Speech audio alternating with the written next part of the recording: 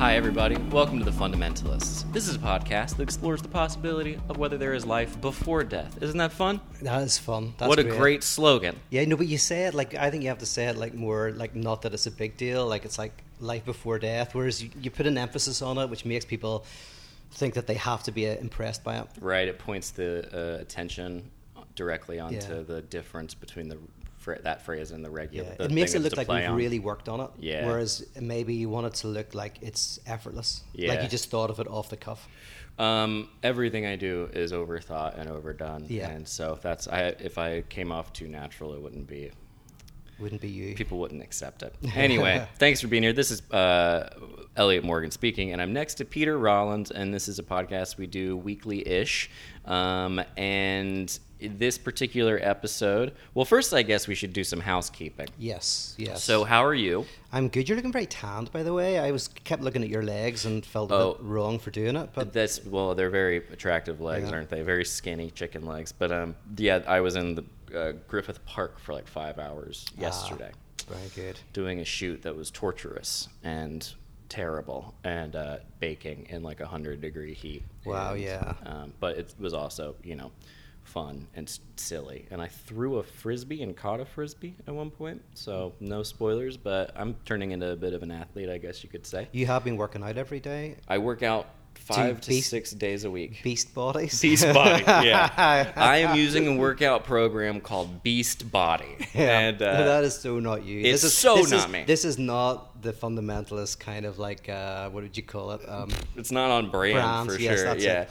Every time I do it, because it's a home workout system and it's from like the Beach Body people, and every time I finish doing it, I'm like, I walk out of the workout room and Grace is just like, did you feeling like a beast? Did you go in there? You a beast yet? And I'm like, yeah, I'm too much of a beast. But yeah, it's one of those workout programs that's like, get to the beast, channel the beast. And, but it's, it's I'm working. Gaining weight, yeah, which is nice. Even though I also look emaciated in certain areas, but that's just part of life. So anyway, that's all fun. Also, folks listening, I'm going to be in Detroit on October 2nd, which is a Wednesday, and I'm going to be in Chicago on October 3rd, which is a Thursday, and October 1st is the release of my new comedy special, Holy Shit, which is a hour-long comedy special all shot in one take about divorce, about religion, about Clydesdale horses,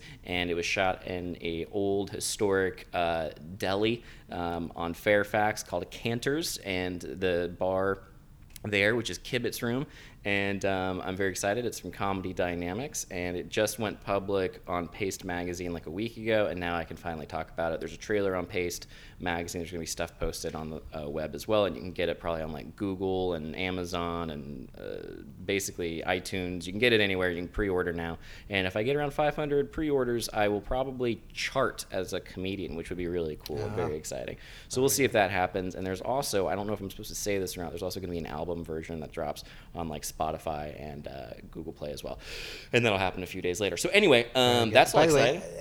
I love the self-sabotage that you call your comedy special Holy Shit, which means basically ensuring that you can't get it on very public platforms that don't use swearing.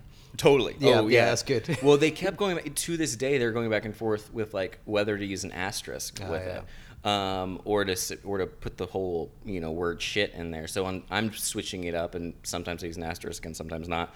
But it's a play on I don't know if we've talked about this, but it's a play on the term Felix culpa, which was a term I heard in a talk I listened to between Rob Bell and Pete Holmes. Did we talk about this? Yeah, we did. I knew that. Yeah, this is from forever ago when it wasn't a comedy special. It was like a straight up dark one-man show.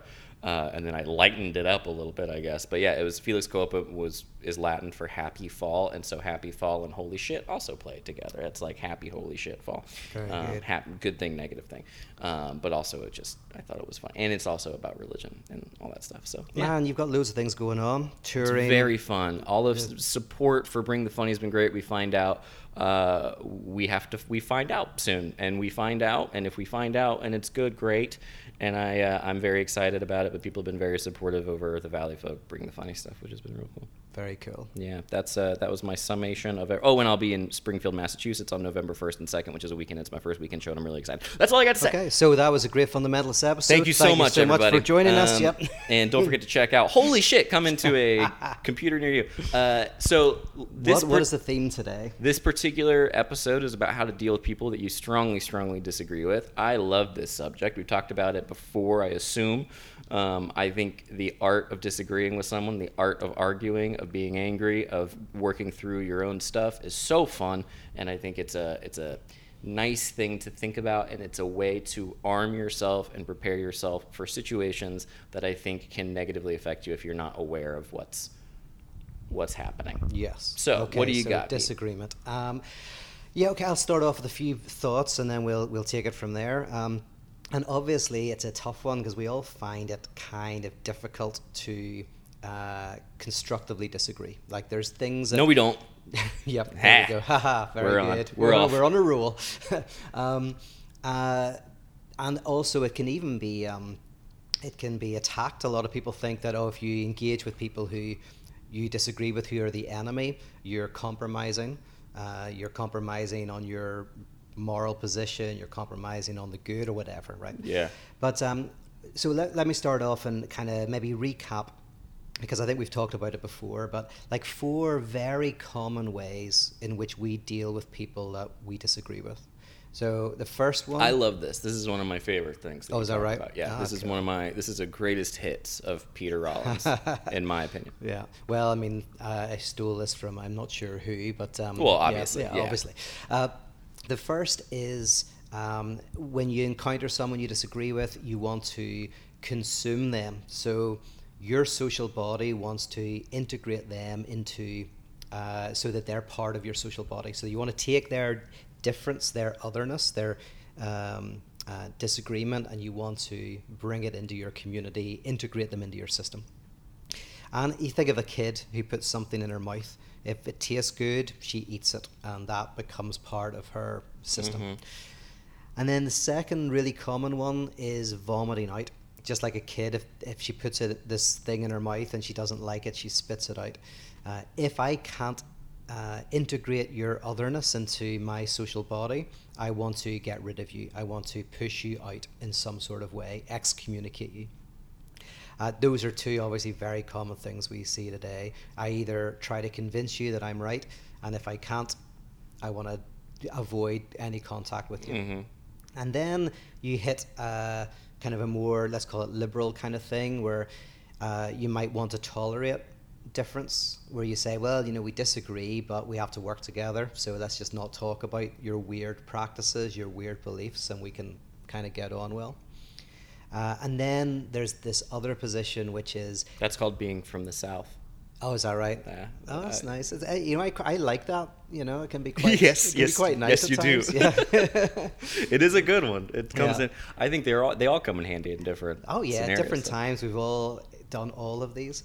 And the last one I'll mention is, before we get on to the right one, is beneath all of our differences, there is something that is the same. So we're all like blind people touching different parts of the elephant, or we're all lights that are shining on a different part of the shape, or we're all streams that are taking our source from the same underground lake. Right? Mm-hmm. So there are kind of 4 different ways in which we deal with otherness. And in all of them, I'm right. And the first 3, I'm right and you're wrong. And then the 4th, hey, we're both right, let's drink lemonade, right? In the 4th one, we're both right. It's just I can't see how you're right and you can't see how I'm right. And we might... But we can trust that on some level we're both on some level, we're both somehow coming from the same source. We saw the same car crash from 2 different angles. Neither of us are lying. The truth is somewhere. Exactly, yes. And you know what? We can sit down and maybe we can try to work out where the similarities are. So that's kind of, traditional interfaith dialogue, basically, is like we're all, another way of saying is my religion is right for me, or my political position is right for me, and your religion is right for you, and your political position is right for you. And through dialogue, we might get a bigger sense of the picture. it's almost like we're too close to the picture, so we see stains. But if we're able to step back, we can see that, all of our different perspectives are part of the tapestry of being itself. And so, in all of these, I'm right. And to say the first three, it's I'm right and you're wrong, and the fourth, we're both right. Yeah. But perhaps a better way of thinking about otherness is that the thing that we're protecting ourselves from, I think, is the trauma that we are other to ourselves. So we're always trying to kind of like avoid confronting the otherness of someone else, because if we see ourselves through their eyes, we might start to realize that we are other, that we are weird, that we are strange. So at first I look at some other community and I think they have strange practices. But if I hang around that community for long enough, I can see myself through their eyes, and I start to go, oh my goodness, my political, religious, cultural views are perhaps not just the way things are, but are actually quite bizarre in themselves as well. So this is where I think disagreement comes in, is like we want to engage with the other, not so much so as to persuade them that we're right, or even to be persuaded that they're right, but rather so that we can be destabilized in our own positions, that we can start to see ourselves in a different light. Yeah. And that is a maturing and positive experience. This reminds me of a previous episode that we did of the Fundamentalists that has not gone up yet, which I definitely knew just moments ago. I was definitely aware that the really cool episode that we have locked in did not, in fact, get, which makes sense because I expected to see some tweets about it. Oh, yeah. But what do you think? Should we talk about it? Yeah, we can, absolutely. It's not really about the podcast itself, but maybe I'm going to hit on the theme and then a moment that happened afterward. But basically, we have, I guess maybe either last week or next week, depending on what order. Maybe this will goes up before? This might go up before, I think. So let's say next week we have Jay Baker on the podcast. And I'm so excited, and I was excited then, and I'm still excited. And we talk about kind of the nature of what do you call it? Or contradiction. Just like inner contradiction, like the butting heads that happens internally, and then how Jay Baker's mom, Tammy Faye Baker, was sort of this embodiment of a contradiction that really worked for so many people because it captured like both sides, both the secular and the fundamentalist Christian world. But I did like my point that happened at the end of it, where Jay, because you were kind of talking about existing in the contradiction, and then on the way back up to your room, Jay was saying how a lot of your, philosophy, a lot of your ideas, Jay has been adopting and is learning more about. And I was like, but don't agree entirely with Pete, because if you do, you're going to lose the benefit of all that contradiction we just talked about for an hour. So I was like, agree partially with what he's saying about contradiction, but don't fully. You should also have some contradiction about his belief in contradiction, and that way you're getting all the benefits of contradiction. There you go. Very good. Well, yeah, I think that's probably good. I mean, yeah, like in philosophy, it's a good tip. Actually, we tend to try to either agree or disagree with somebody. So I come in, I listen to what you're saying, and maybe I agree with some of it, maybe I disagree with some of it. But what that basically means is I'm listening to what you're saying, and then the bits that I like, I put into my agreement box, and the bits that I don't like, I put into my disagreement box. So actually, agreement and disagreement, although it sounds like I'm being critical because I'm agreeing with some of what you're saying and disagreeing with some of it, that's not critical thinking. That is literally just putting what you're saying into my two pre-established boxes. What you really want to do when you read somebody or listen to somebody is try to let them destabilize your boxes. That's what you try and do in philosophy. So you don't read a philosopher to agree or disagree with them. You read a philosopher to be destabilized by them, to see yourself through their eyes, to ask, what do I look like to them? How does their world judge mine? And in doing that, there's real benefit. So whenever it's someone that Jay says, I agree with what you're saying, exactly, going like, no, don't agree with me. Hopefully my work will be productive if it causes you to think differently. You're like, I'm right regardless of whether you agree with me. yeah, that doesn't change. Yeah, I feel like this happens a lot in the little I know or the little I've learned. Well, that's not fair. I've learned a fair bit from having a business and like operating a business. But having business partners means that I sometimes want a particular outcome to happen. I want a particular decision to be made. And I think that I have such a strong inclination to want to consume the other's sort of disagreement with me and sort of rearrange it, because I always have this naive belief that I can just explain, and eventually this person will come around to my understanding on a fundamental level of why we should do what we're doing. But what I've found at times, and it's very difficult for me, is that sometimes the outcome that I want, because it is business and it's a little bit more like, there's certain things where it's just like, this is the point I think we should get to. And I think sometimes I get really hung up on the path to get to that point. And so I've had to learn to be like there's certain decisions that have been made where it's like, I agree with the decision, I agree with like the outcome, but I don't think it should be done this way. I don't think it should be done for this reason. I think it should be, and it's like I've had to stop doing that thing where I'm putting things automatically and obsessing over whether or not, do you understand why? Do you understand where I'm coming from? And it's like this weird insecurity where it's like, no, this is what I want to have happen, and it might not be exactly how I want it to happen, but we're gonna get there, and that's nice. Yeah, and that's it. Like in terms of everyday life, I mean, if you're in business or in politics or in religion, whatever field, you're holding on very tightly to your position and the other person's holding on very tightly to their position. Apart from anything else, movement doesn't happen. Nothing new happens. I mean, and the more I think that I'm right and the other person thinks that they're right, the more we get locked into kind of splitting. And so in Northern Ireland, I mean, for any peace process to happen, it's like one has to open oneself up to the possibility of being wrong, of seeing yourself through the eyes of the other. And when that happens, it's not even a moral thing. You can take the morality out of it. It's when you're in a space where you genuinely allow yourself to think that maybe you're wrong, to listen to the other, novelty can happen. Actually, new ideas can arise that create solutions that you would never have imagined otherwise. Yeah. So that's a big key for me, is how do you create novelty? And I think novelty arises when you are open to listening to the other. Now, there's a few caveats. That one is you want to engage with people who are honest and acting in good faith, and who are intelligent, thoughtful, and have done work in that area. So you're actually looking for people who are better than you, smarter than you, to disagree with. You're, instead of looking for the straw man, you're looking for the person who is is potentially better read than you, who you disagree with. Yep.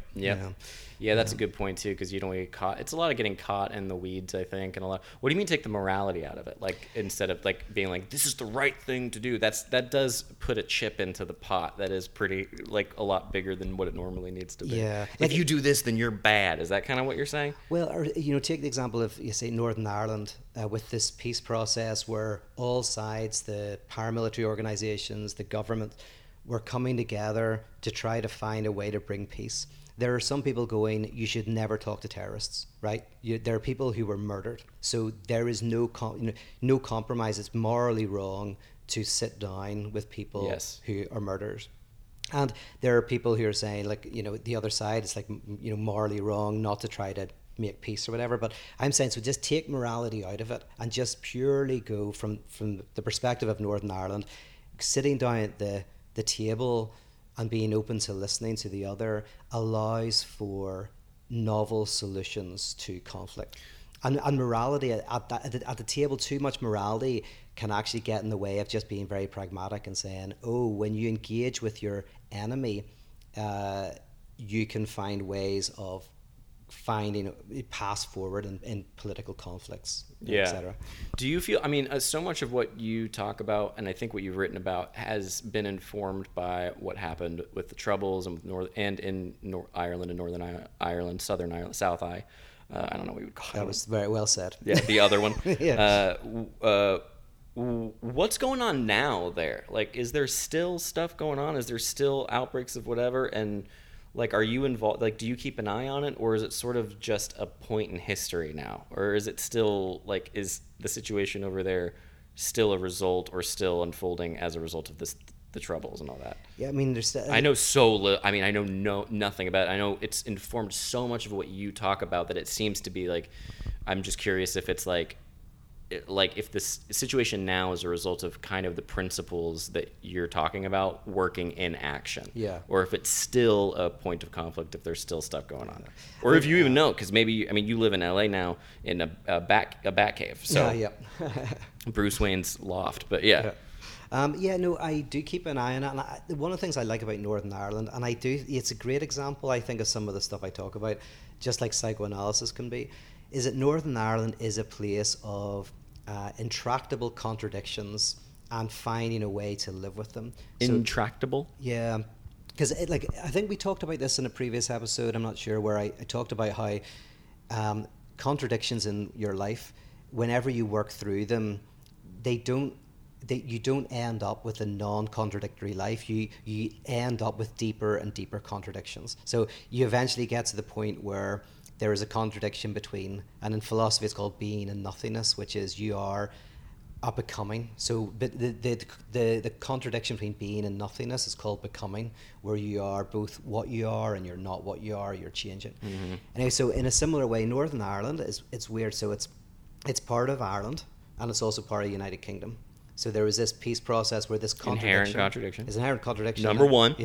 And with Brexit, it's a very similar thing. It's like Northern Ireland is the sticking point. It's this intractable contradiction within the Brexit process that will potentially allow Northern Ireland to be part of Ireland and to be part of the European Union and to be part of the United Kingdom and have a border without having a border and all of these weird things. And so for me, Northern Ireland is we are a people who are very comfortable with contradiction. Yeah. So much so that I think I talked about it before, is that we have a city that has literally one name. It's got two names, and depending on what you name it, depends on your position. Yeah, so it's like, but it's a city that, and some people call it Stroke City because it's called Derry Stroke Londonderry.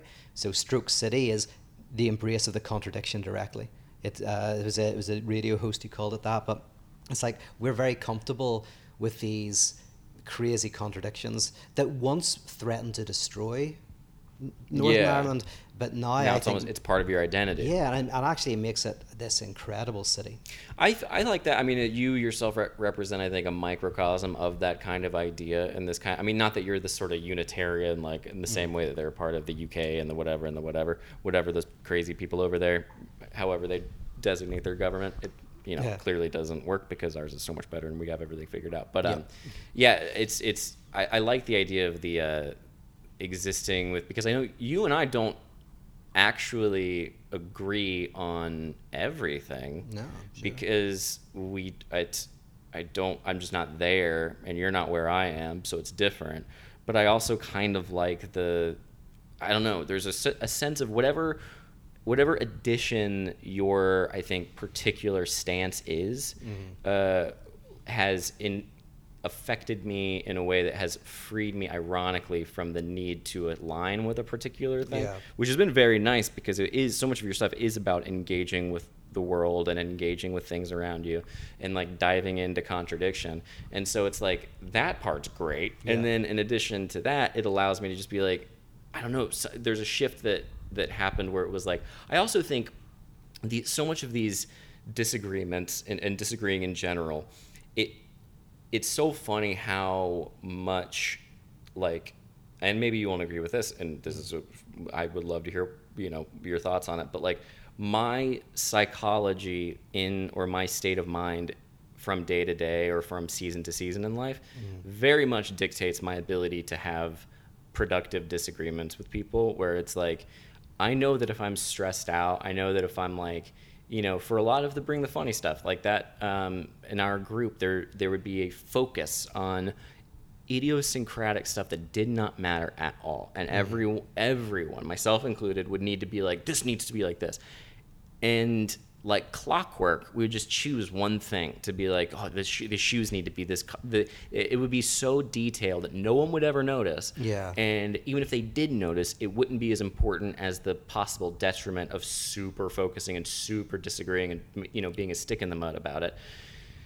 And so, yeah, anyway, I don't know exactly where I was going with that, but but then if it's a stress-free time, when I was in the dumps and like I didn't have a job, and you knew me during this time. This is right when we really got to know each other. When it was like real dark, real down in the dumps, that was the time when all of this stuff mattered so much that it's like now retroactively I can look at how much I care about something. Not that I don't care about things and that I'm apathetic, because that's not true.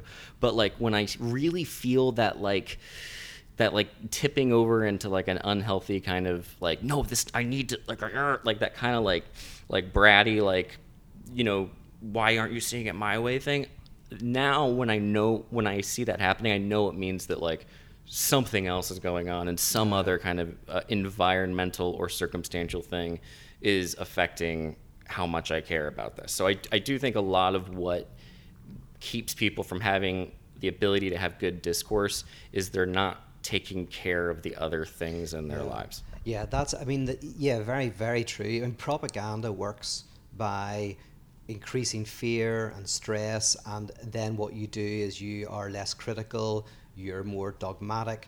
I mean, that's why I don't do most social media anymore or anything like that, is because I find out whether it's conscious propaganda or not, there's a lot of stuff out there that is designed to evoke stress, to evoke anxiety, to play into fears and phobias, to prevent the ability to think well, to prevent the ability from listening to the other, and that just creates a horrible environment of splitting. I mean, that's the defense mechanism where.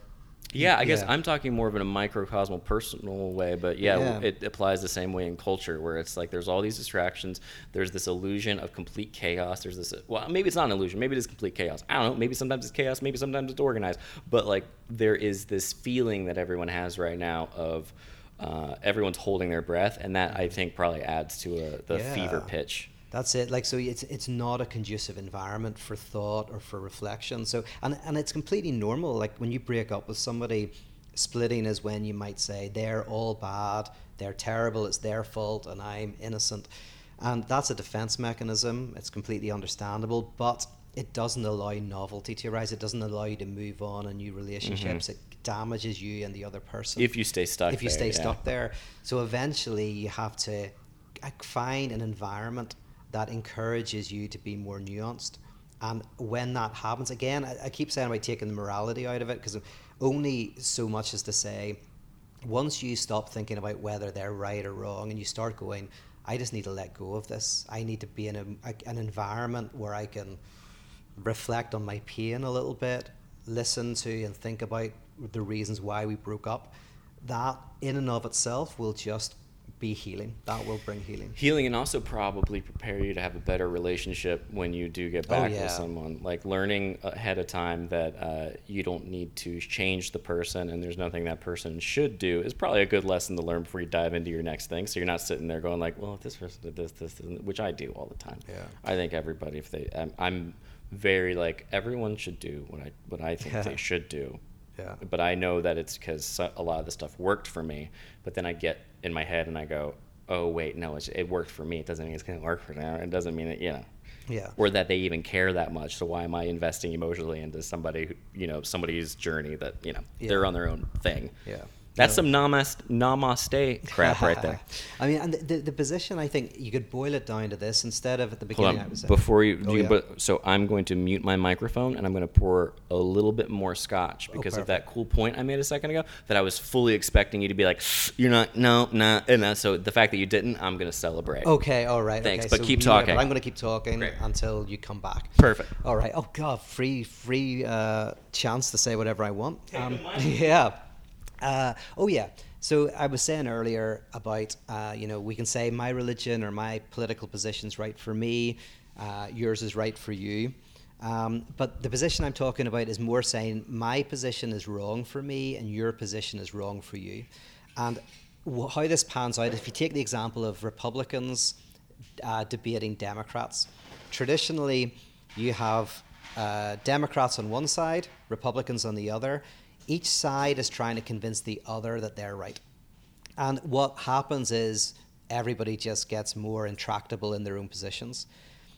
An alternative way of debating is to say, listen, I'm a Democrat, and you're probably not going to convince me to become a Republican, but my position is probably wrong in lots of ways that I can't see. So I want you as a Republican Party, I want you to show me what I'm missing. I want you to help me be a better Democrat, not to become a Republican, but to see the problems within my position. And on the other side, if I'm a Republican, I'm again saying, you're probably not going to make me a Democrat, but there must be something I'm missing, because there's so many of you who are reasonable and thoughtful who don't agree. So help me see what are the limits in my position so that I can become a better Republican. Man, I got it for 4 seconds, and you went full Peter Rollins. Like, yeah. You didn't. No, that was very good. Yeah, I think that. I mean, that sounds like curiosity. Like you're talking about just being curious, and I feel like that's when, like you were saying before, these types of discussions should happen with people who are kind of like, like aware and like all there. And I feel like what frustrates me the most politically on both sides is a lack of curiosity about the other one. And it's why I get crap I get called alt-right, I get called all this crap because I make fun of Democrats pretty regularly. Yeah. And people think that it's me. I've been gaslighting, I think, is what I was accused. I've been accused of whistleblowing and like all this stuff, and it's like, or dog whistling. Is that dog whistling? Yeah. Not whistleblowing. I didn't uncover any big conspiracies. Yeah, I didn't think so that I'd heard of yet. Yeah. But yeah, that's. I mean, I'm personally very concerned with what's being called the American left, although I don't think it is a left position, and kind of liberalism and neoliberalism, and what's going on within that community, partly because I guess I live in Los Angeles where I'm around more people who take that position, and it concerns me that there isn't a real engagement with honest, intelligent opposition.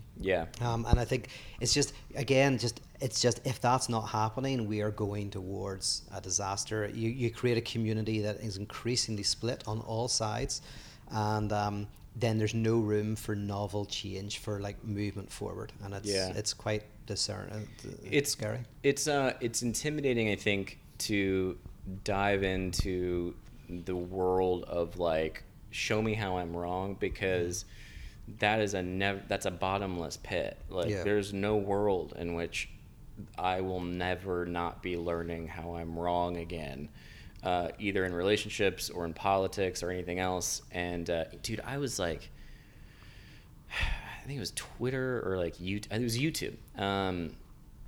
Grace posted a video. I was in it, or I think it was some kind of it was just, she made me the cake that was in the shape of dick and balls and all that. So I'm reading through the comments, and which I'll do once or twice, and then won't again, and then will again, and then not. But you do it for 5 hours a day. I've seen you. It goes for 5 hours, and then I won't for 4 or 5. No, I'll do it again for 5 hours.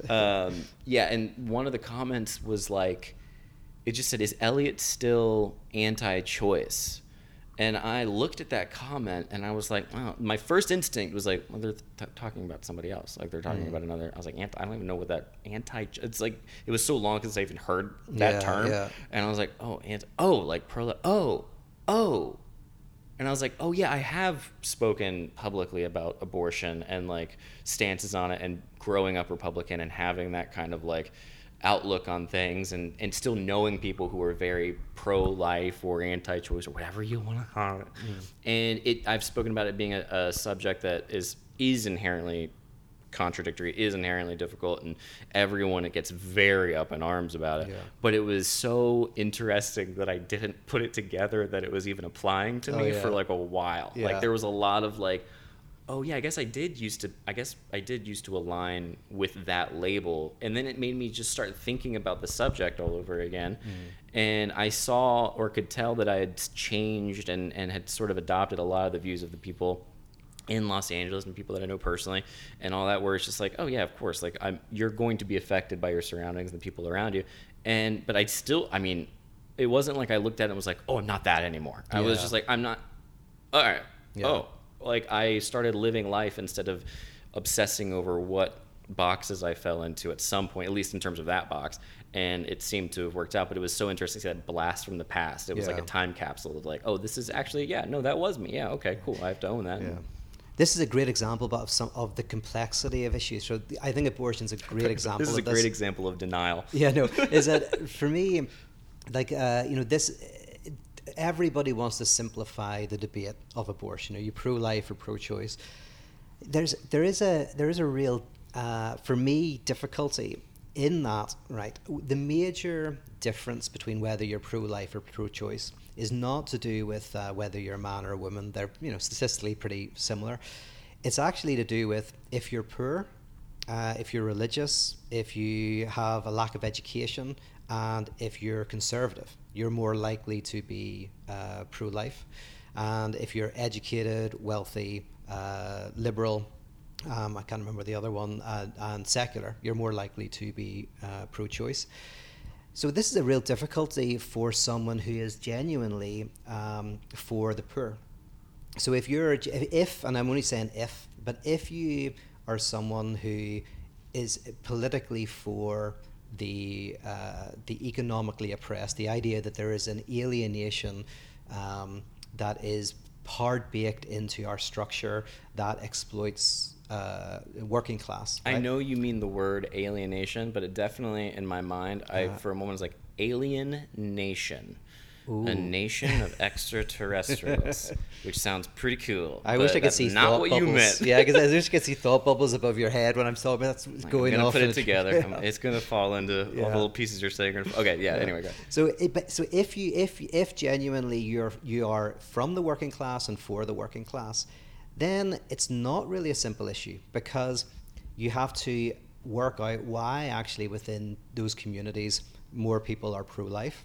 You have to understand the reasons for that. You be sympathetic for that. That doesn't mean you have to be pro-life, but suddenly it becomes this really interesting thing where, oh, hold on. So I live in Hollywood. I live in Los Angeles. I have enough money to not have to worry about work too much, and I get to do this stuff. And or family. Like I get to choose to like not have a kid. Yes, I can not to do that. I potentially have a very different view of the value of children. All of this stuff is very easy for me then to paint the other position as somehow inherently bad or wrong. But my position, because I am inherently for the working class, that's kind of my broad position, and we should talk politics someday.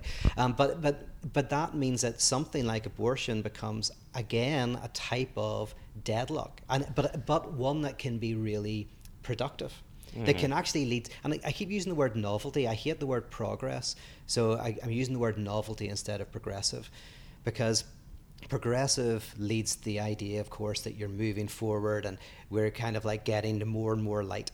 Novelty simply means that in a given situation, you are able to create solutions that are beneficial to that moment in history. And I think on a personal level, novelty in your heart when you feel it. You can be like, okay, that is something that I'm feeling and thinking at the same time right now, and there's a new revelation that's happening. And also the word progress is like, it's already been, it's a shibboleth or whatever. Yeah. Like when you say progress, it implies, that you're already on one side. Well, yeah, well, it implies you're progressive. Right. You're progressive, so it implies like I'm progressive. So the most humble. I like it though. I mean, I use it. I think progress is.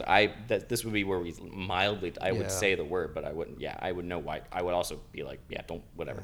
Because my concern is like when one uses the word progress, the most humble you can be is say I'm going to care about and love people who are wrong. But that's the most you can do. You can't literally go in and say I might be wrong. I might be seeing this in a negative way. But yeah, we should let's do we always do this. It's terrible. So like, we talk in the podcast about podcasts we should do, but we should do something on the term progressive. Yeah, definitely. Because for me, there's a comedian. Is it Mark Mitch Hedberg? Yes, Mitch Hedberg. Mitch Hedberg. Right. He has this great joke. Where he says that he's talking about Bigfoot, and he says that all the pictures of Bigfoot are fuzzy. Mm-hmm. And then, of course, he does the punchline, which is a brilliant punchline. He says, my theory is Bigfoot is fuzzy. He says that's the reason. It's not because we can't focus on Bigfoot, but it's terrifying. There's some monster out there who's just inherently fuzzy. Except I think the genius of Mitch is that I think his only line in that joke is, maybe Bigfoot's just fuzzy. Yes. And he lets the audience put it together like, But it's brilliant. It's a brilliant insight, because that is... Which I could be wrong too. I could be wrong. No, you're absolutely right. But that is kind of like the definition of quantum mechanics, is we get to the quantum level and we think it's fuzzy because we lack the equipment to clarify it, to focus it. And then with the move from Albert Einstein to Niels Bohr is the movement of realizing, it's not fuzzy because we can't, get equipment that will focus it. Reality itself is fuzzy. So in this discussion, it's like saying that it's not that disagreement brings you to eventually to the truth. So if we disagree enough back and forth, thesis, antithesis, eventually we get to the synthesis, we eventually move forward. The more radical idea is that the truth is the disagreement itself. That the very nature of entering into discursive, dialectic kind of engagement doesn't lead you to the truth. That is the truth. There is a fundamental inability to grasp reality in clarity, and our ability to argue and to find unique solutions through the arguments is not a path towards the truth. It is the truth itself. Yeah. So so in other words, disagreement is a political act. Conflict is a political act. Not to, because I don't want to talk out my butt or talk about, truly I have a very amorphous, and I truly don't know my own opinion and own thoughts on the subject of abortion, to the point that I say that with complete sincerity. I don't know. Yeah. But I know I'm disenfranchised with the discussion around it because it has become, and I also think it's a perfect example of when talking about the nature of disagreement, because it's so polarized and so on both sides, and so like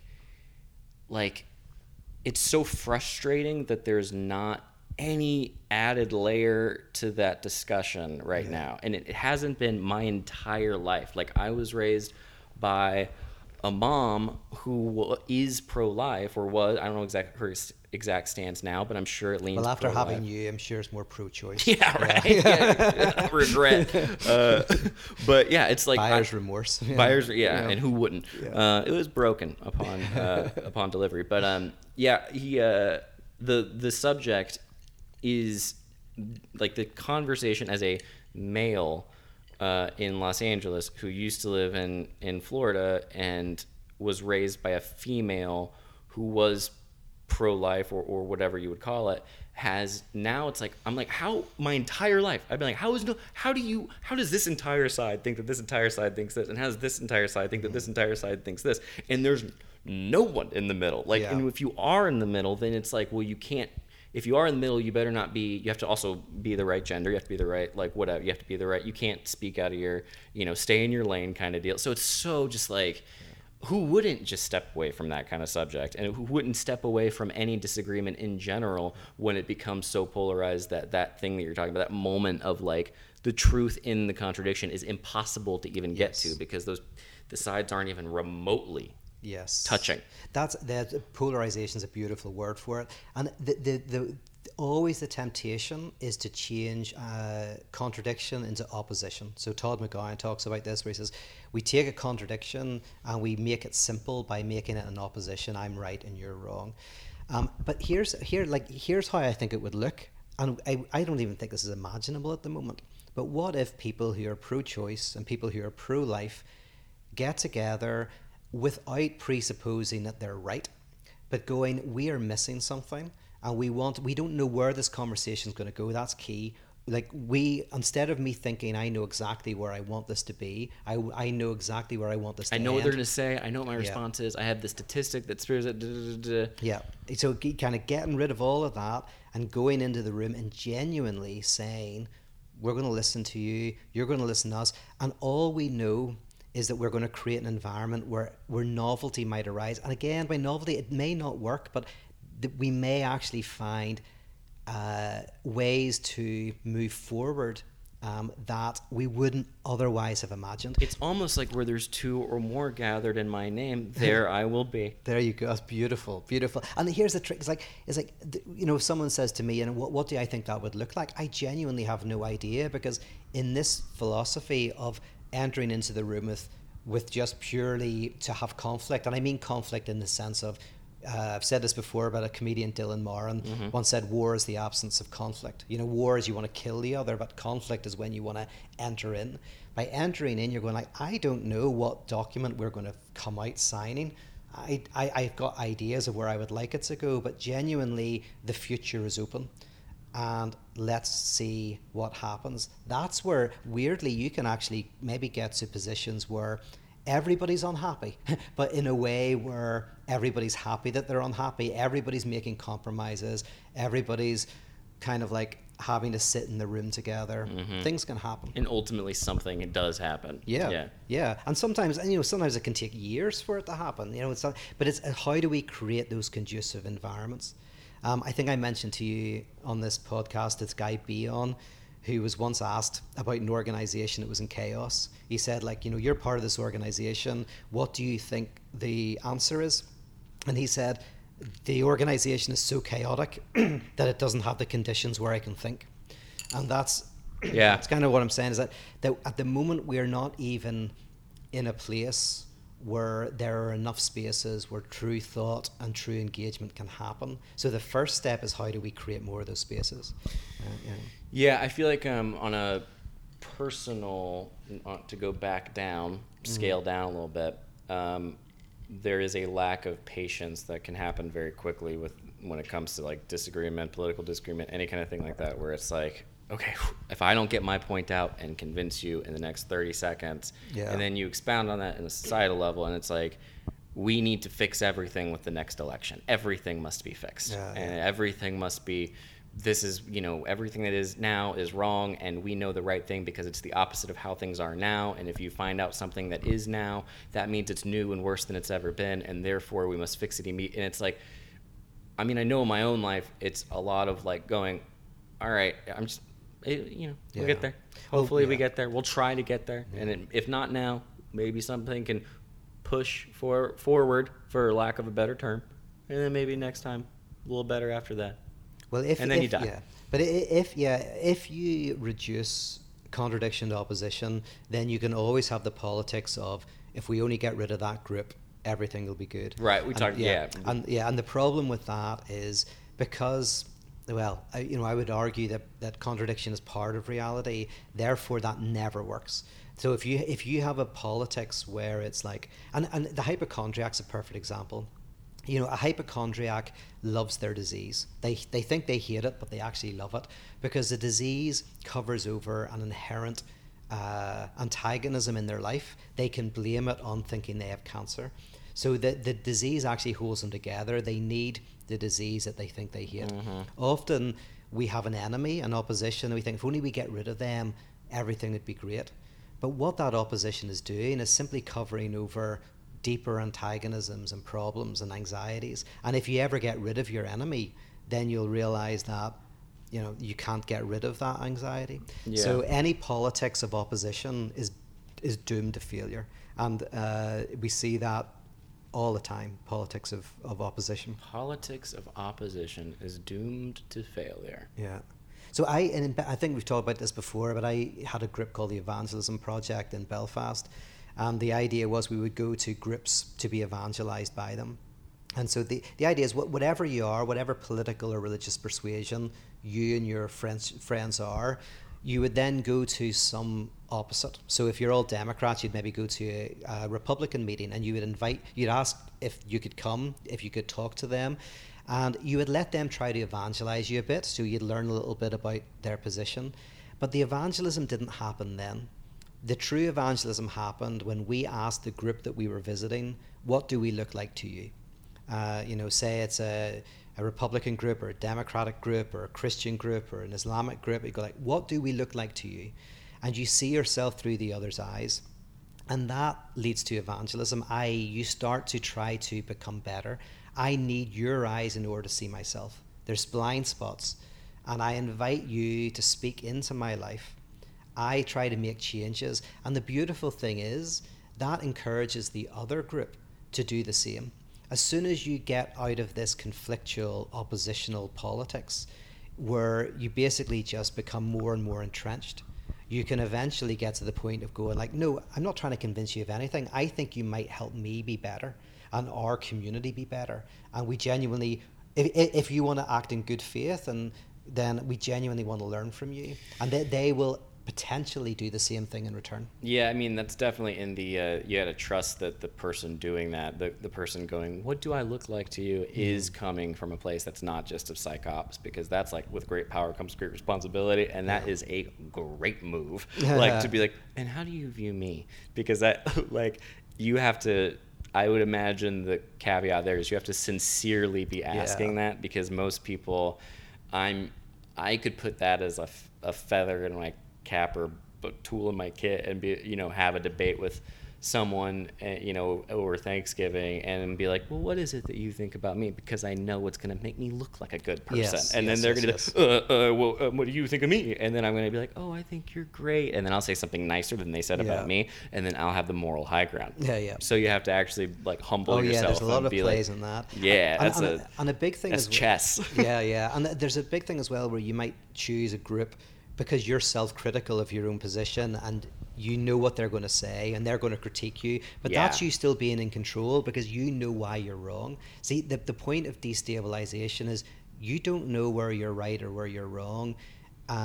You really do want to engage with true otherness, so as to kind of be completely destabilized. But in a practical way, like you're saying, it's not as well finding anybody. Like I read honest conservative philosophers and I love it, and I don't necessarily kind of like find myself warming to their position in some ways, but it so brilliantly critiques some of my own position and helps me see things in a new way. But I trust them because these are people who have read, studied, reflected, so I'm looking for the best of the opposition.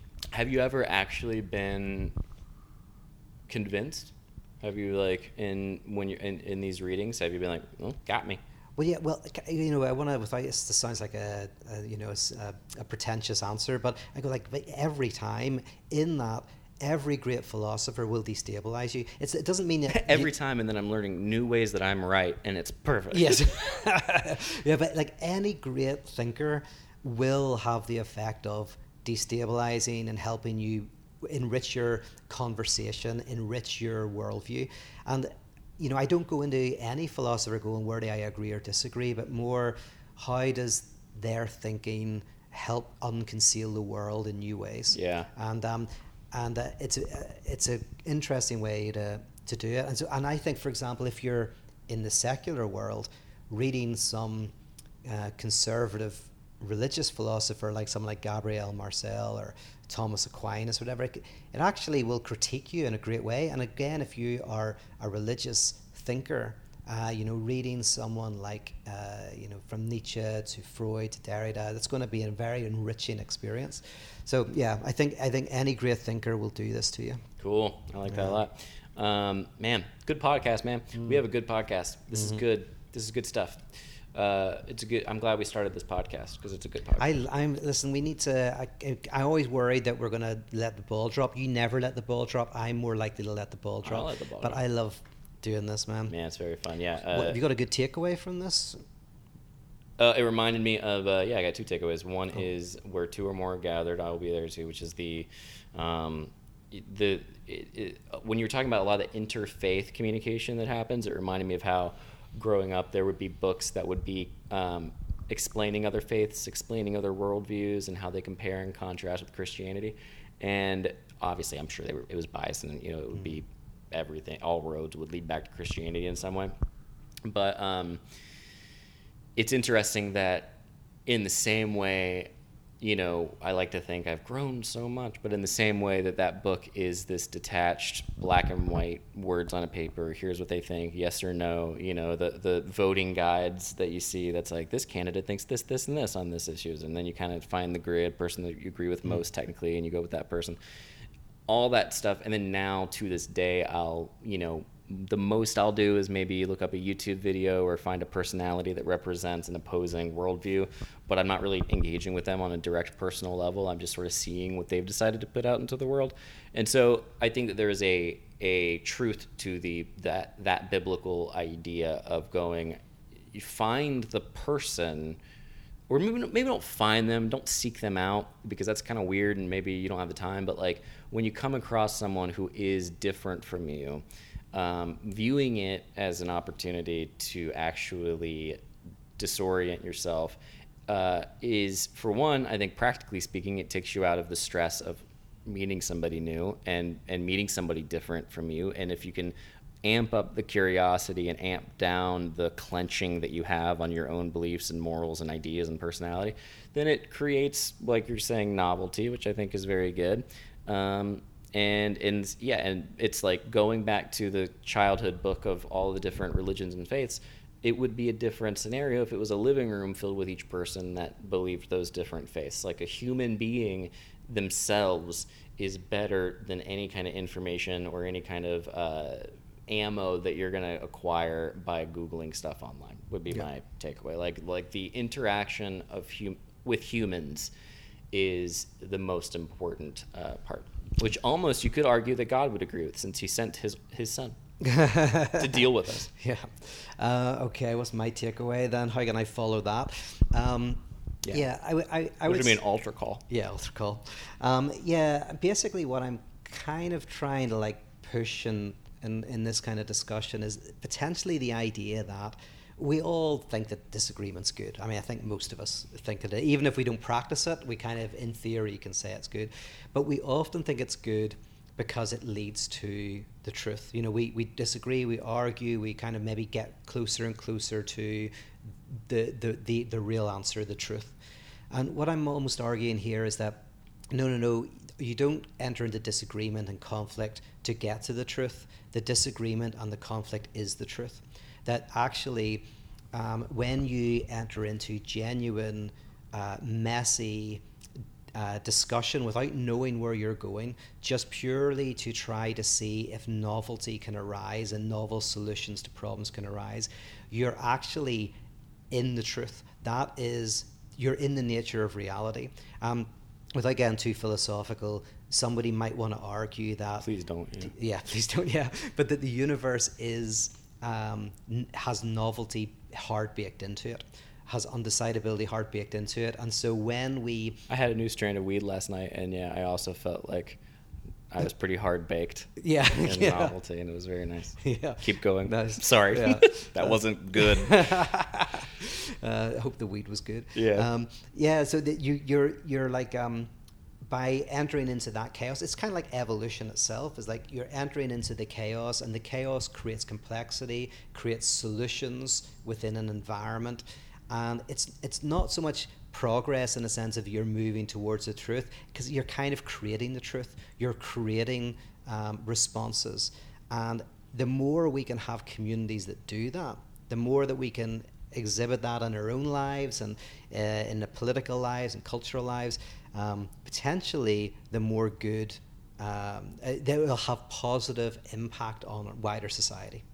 And again, this is not a means to an end. This is the end in itself. It's not that you're moving towards the utopia through doing this type of disagreement. The means are the end. The means are the end.